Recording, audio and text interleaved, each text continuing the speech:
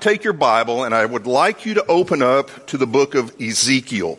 And when I say the book of Ezekiel, I mean the entire book of Ezekiel. A wonderful book. An incredible book.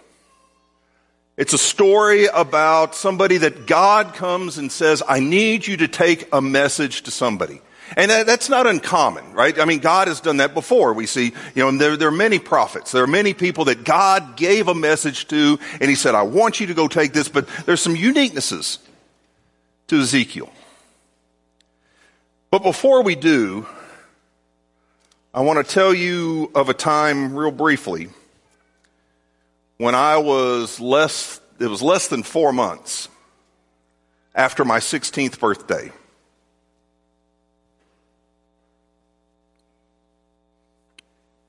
And less than 4 years before I would lose my dad. And I was being a knucklehead. And I had the Chevette. Yes, I said it, Chevette. Look that one up. And I was coming around a corner faster than I should. And a dog kind of darted across, and I avoided the dog. But the car plowed through a fence and rolled down an embankment onto oncoming traffic. Scariest moment of my life. Till I had kids, right? But I didn't know what to do. Now, luckily, we weren't hurt. And I give God the credit for that because seatbelts were a suggestion, if that, back then. And we walked back because, of course, there was no cell phone. So I walked and, to the mall and went to the Dillards, called my dad. My dad came and we kind of went through that. He got the cops there. And it was just, the whole process was frightening to me. And I remember being very scared of my dad, as well I should. And somehow, don't ask me how, but that car could drive. And with a sound like nothing I've ever seen, except maybe in a cartoon, Dad drove it the 5 miles home. And it stayed there in our driveway for a little while until we sorted things out with the insurance.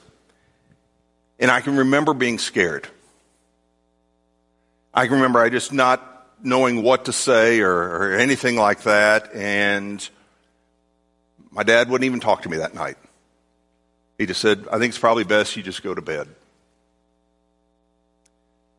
And the next day was a Saturday, and I got up early. Even by Saturday standards. So I was up, and I was mowing the yard before the sun was up and, just doing all of those things. And finally, it was after lunch that Dad kind of met me in the garage, and he just had something very simple to say. And that's really all he wanted to say at the moment. He says, this isn't pleasant. It's going to be good. It depends on your choices. That's all he said. And he was right. It was not fun. I had to ride the bus again. I wasn't allowed to ride with friends. I had to ride the bus. This was wintertime. I stood at the bus stop and the indignity of it all. I stood there and answered questions when the tow truck came and picked up the car and everybody in the neighborhood gathered around. It was not pleasant at all. But it would be good. And it became good. Eventually, we cleaned up all the oil spots in the driveway. Eventually, I was able to save up money, and he helped, and we bought a vehicle, and it was fine. It was good. He explained that his biggest issue that night was he thought he'd lost his son. And what I saw was anger, was fear in a man that I'd never seen scared of anything. And I tell you this to kind of get you in the mood to look at the book of Ezekiel. Because that is exactly how this book is written. In a way that is unique amongst all the books of the Bible. It's written that way. It isn't pleasant. It becomes good. But it's all about choices. And if you turn and if you open up to the beginning of the book of Ezekiel, understand, and we won't go blow by blow, we won't even go chapter by chapter, but understand what's happening here. Much like so many of these messages that God sends to his people are messing up in a big time sort of way. And so what he's going to do is he's going to send them. But this isn't like just any sort of mess up. This isn't going to be a call to repent like maybe, Jonah had. This is not going to be a call to change things, maybe the way Nathan did when Nathan went. Understand that Israel during this time, God's people were suffering. The Babylonians were just raining absolute terror on them. Their lives were miserable. It started with the Assyrians, and then it went to the Babylonians. It was just a horrible time. They were imprisoned, they were beaten up, they were enslaved, everything about it was. But here's the thing, all of it was because they were disobedient to God. And God allowed that to happen. And so when Ezekiel is going to take this message to them, he's not going to ask them to change their ways. What he's going to get them to understand is the reason things are messed up for you is because of the choices that you've made. And when you excluded God, you brought all of this on you. Folks, there is nothing more unpleasant than to deal with the ramifications of choices we wish we hadn't made. And that's exactly what happens in the book of Ezekiel. That God's people individually, collectively, as a nation, are suffering those consequences. God calls them. And we see this call there kind of in chapters 2 and 3. And then until we get to about chapter 32, from that point on, we see how God asks Ezekiel to tell them over and over again the unacceptability of their sins, the consequences of the sins, and the fact that the reason that they're in the situation they're in is because of the choices that they made, and it offends God. Not just that they're doing it, but it offends God that they're trying to go life without him. And so he goes through that for 32 chapters. That's what they hear.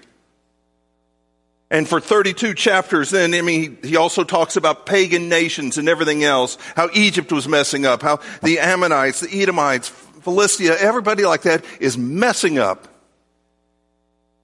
And they're going to get the wrath and the judgment of God. And to this group of people, for 32 chapters, as they hear this, it isn't something that is about to happen. This is not 32 chapters of or else. This is 32 chapters of this is why.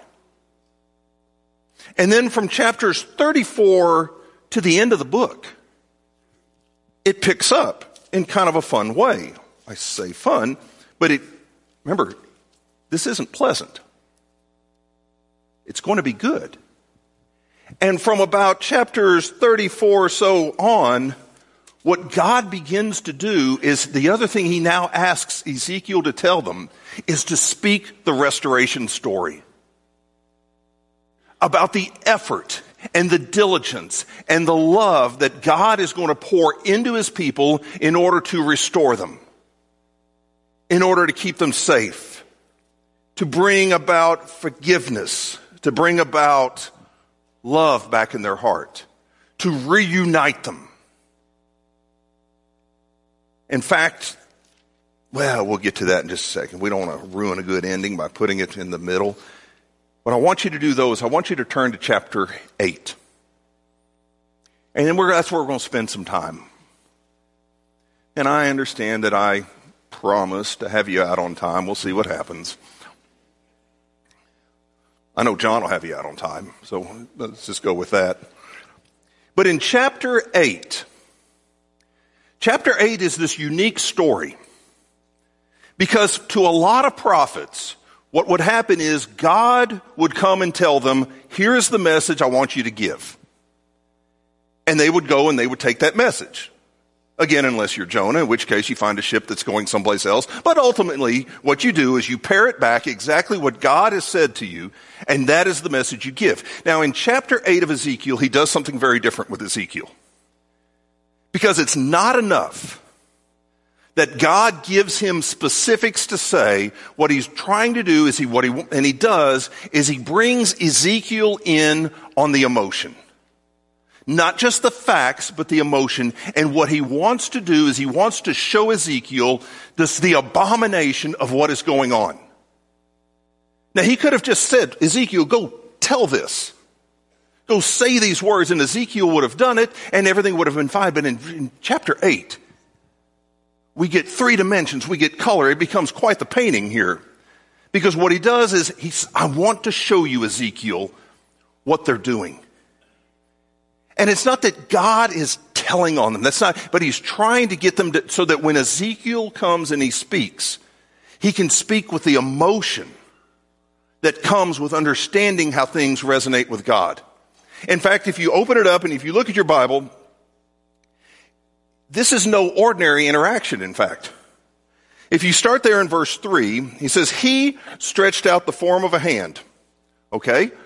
Now understand what's about to happen here. This isn't going to be some little kind of, PowerPoint that God's going to give them. The Bible says in Ezekiel chapter 8, verse 3, some form of a hand grabbed me by the back of the head and showed me something. That's how serious God was with this. Not because Ezekiel was fighting or that God is a God that likes to manhandle his people, but God wanted him to, I want you to see what's going on. And there are times, quite frankly, when we would do well to thank God for the times that he grabs us by the back of the head and points us in a direction. Not to change what we're doing, but to change what we're seeing. And that's exactly what happens here. So he does this, and then what he's going to show them. He's going to show them 4 things. And we're going to just go through the list, and and if you want to, you've got the option of listening to these 4 things and calling them, those are Old Testament things. If you want to, you're certainly more than welcome to dismiss them maybe as being antiquated. Not something that would happen today. You could do that. I think you'd be mistaken. But why don't you give it a whirl with me here? The first thing he shows them is in verses 5 through 6. Jealousy. Not just jealousy, but this idol of jealousy. Now, the Bible doesn't tell us what the idol looked like or anything like that, but what the Bible says is, so Ezekiel sees this vision. The vision is kind of there in the north, just inside the north gate of the tabernacle area. And where once they used to, that's where they would kill the animals that would be sacrificed. So that's kind of where the sacrifices would start. Instead, the Bible says there in verses 5 and 6, then he said to me, Son of man, raise your eyes toward the north. So I raised my eyes toward the north, and behold, to the north at the altar gate was this idol of jealousy at the entrance. And he said to me, Son of man, do you see what they're doing? The great abominations which the house of Israel are committing here, so that I would be far from my sanctuary. Underline that if you want to. But it's this idea of jealousy. And if there's anything that will mess us up in our walk with God, it's jealousy. If you go to Galatians chapter 5, beginning in verse 19, it talks about the deeds of the flesh. And one of the things that he spells out is jealousy. Wanting what other people have. Wanting something other than what you have. Wanting something, resenting the way that God would bless others because you feel more deserving. And it had gotten to the point that there was, in essence, an altar right there. Where once the people dealt with sacrifice, they now dealt with jealousy. And it consumed them.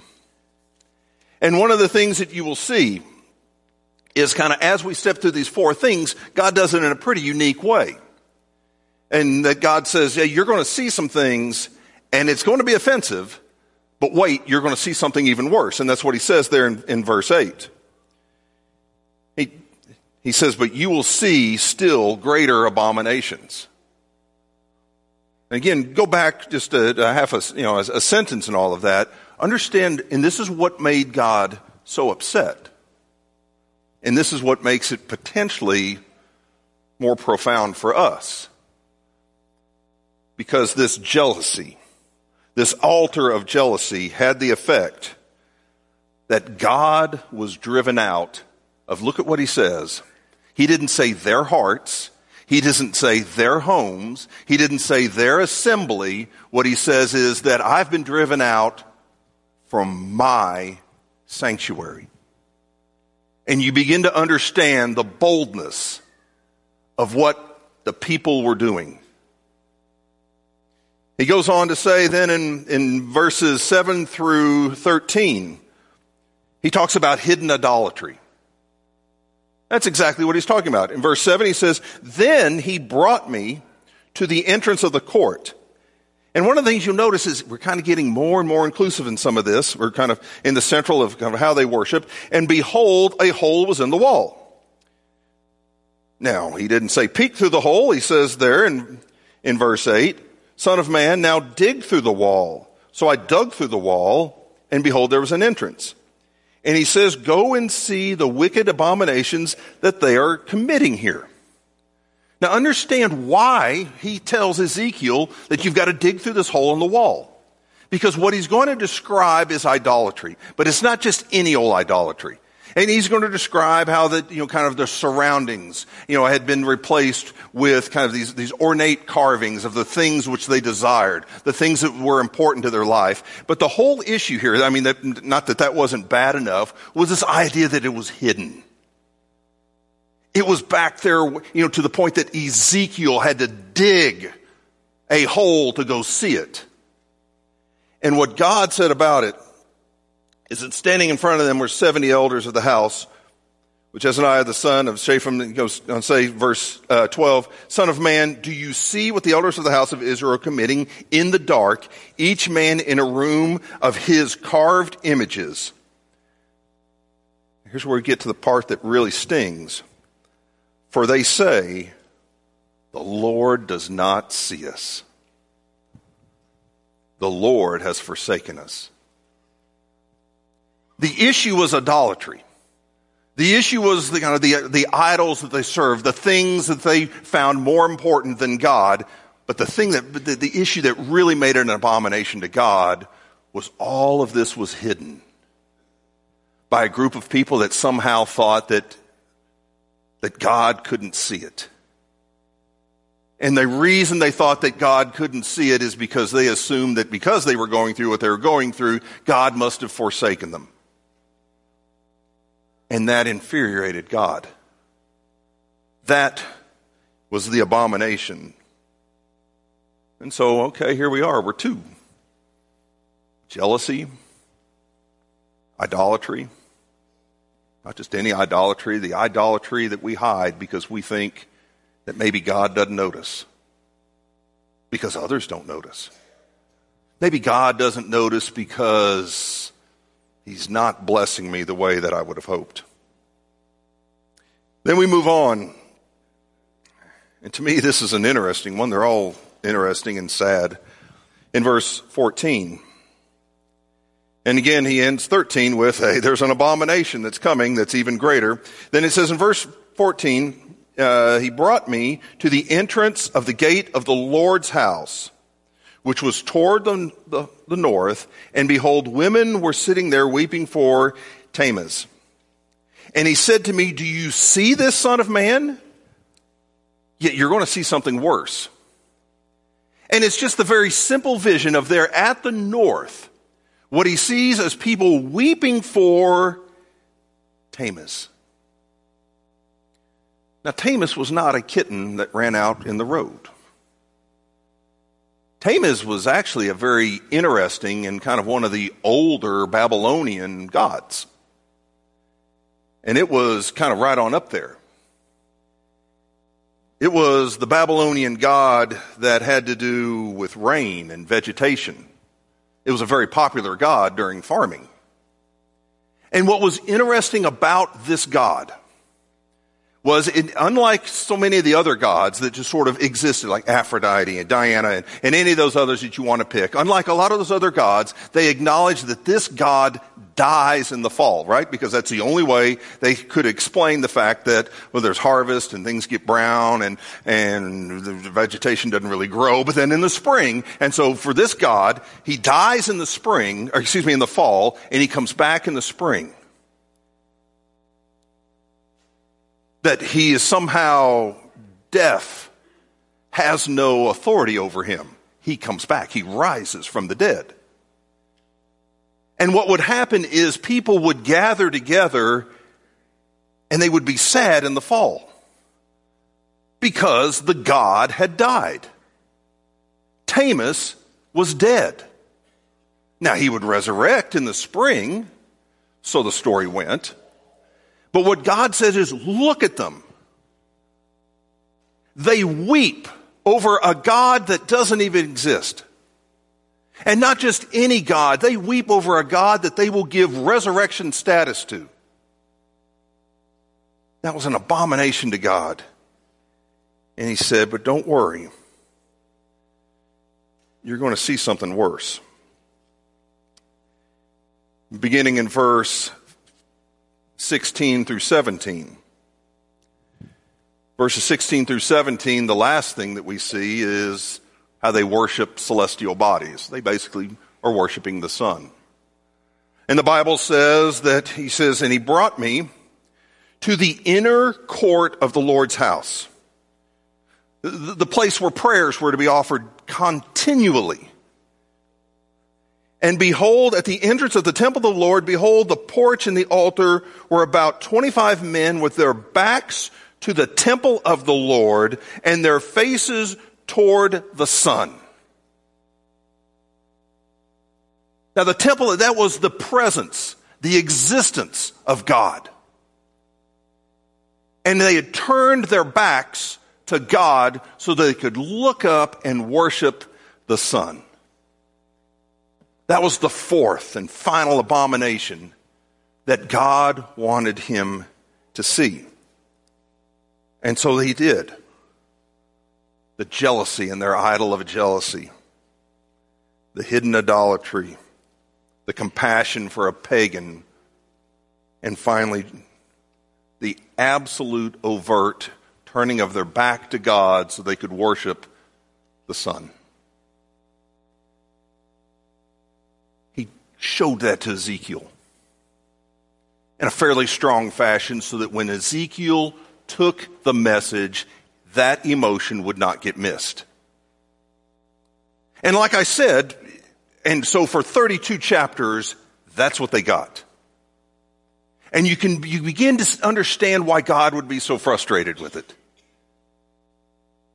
You also begin to think why there's days he probably gets pretty frustrated with us, as jealousy causes us to do things. How we try to hide our idolatry so that no one will notice. How we're compassionate toward pagan things. And how sometimes, well, maybe we don't mean to, we do turn our backs on God and worship other things. But like I said, unlike just a pronouncement of guilt and destruction, beginning in verse 34, you begin to see the restoration of Israel. Things are unpleasant. Things are very unpleasant. things are going to get good. And for the balance of the book then, what the Bible talks about is how they are going to be redeemed. They're going to be reunited. The kingdom is going to come back together. He's going to deal with those that deal with them. That they're going to be restored. And he talks about the building of the temple. And he goes to great lengths to describe, not just the inner temple, the outer temple. He's going to describe kind of the chambers within the temple. All of this, the restoration of God. The restoration of God in their lives. The restoration of God as the sovereign one and the only one. It was unpleasant. It's going to get good. In fact, the book ends on such a phenomenal note. There in the last few verses, it talks about how the city gates are going to be named for the very 12 tribes. Again, showing that, that God's people are coming together. But the part that I really love is the very end of the book. The very end of the chapter. He says, the city shall be 18,000 cubits round about. And the name of the city from that day shall be the Lord is here. It was unpleasant. It was going to be good. But it all depended on choices. And we see that in chapter 33. And that's kind of where we will end. In chapter 33, Ezekiel is informed of his role in this process. And the whole issue here that goes on in chapter 33 is this idea of, as a watchman, is what God calls him. He says, and the word of the Lord came to me saying, Son of man, speak to the sons of your people and say to them, if I bring a sword upon the land and the people of the land take one man from among them and make him their watchman, and he sees the sword coming upon the land and blows on the trumpet and warns the people, then he who hears the sound of the trumpet and does not take warning, and a sword comes and takes him away, his blood will be on his own head. Now the Bible goes on to say, basically say, hey, look, I am sending a messenger. I am sending the watchman. If you make the right choice, or let's start, first he starts with the wrong. If you make the wrong choice, the blood is on your head. Not the head of Ezekiel. The head of the one who listened and chose to do nothing. He says, but if the watchman sees the sword coming and does not blow the trumpet, and the people are not warned, and a sword comes and takes a person from them, he is taken away from his iniquity, but his blood I will require from the watchman's head. Okay, that makes sense. He said, okay, if you don't listen, but if the watchman doesn't tell you. Now as for you, son of man, I have appointed you a watchman for the house of Israel. So you will hear a message from my mouth and give them warning from me. When I say to the wicked, O wicked man, you will surely die, and you do not speak to warn the wicked from his way, that wicked man shall die in his iniquity, but his blood I will require from your hand. But if you, this is the punchline, on your part warn a wicked man to turn away from his way, and he does not turn from his way, he will die in his iniquity, but you have delivered your life. That's God's way of saying there's a choice. This morning, for some of you, it is unpleasant. It is awkward. It isn't fun. And what I'm here to tell you is it can be good. It does not have to stay unpleasant. It took, I think, about a month before things got good with me and Dad. And again, he would pass away less than 4 years after that. But I'll never forget when it got good. We were kind of doing something in the garage, and finally I just kind of had to say it. And I just looked at him and I said what he, I'm sure, knew at the time. Dad, there was no dog. I was just driving too fast. It was unpleasant. But in that moment, it got so good. Admitting who we are and coming to grips with that isn't pleasant. But when you meet the God of mercy and the Son who died on your behalf, it doesn't get any better. If you've got a need, we invite you to speak to an elder or anybody. We invite you to make it good while together we stand and sing.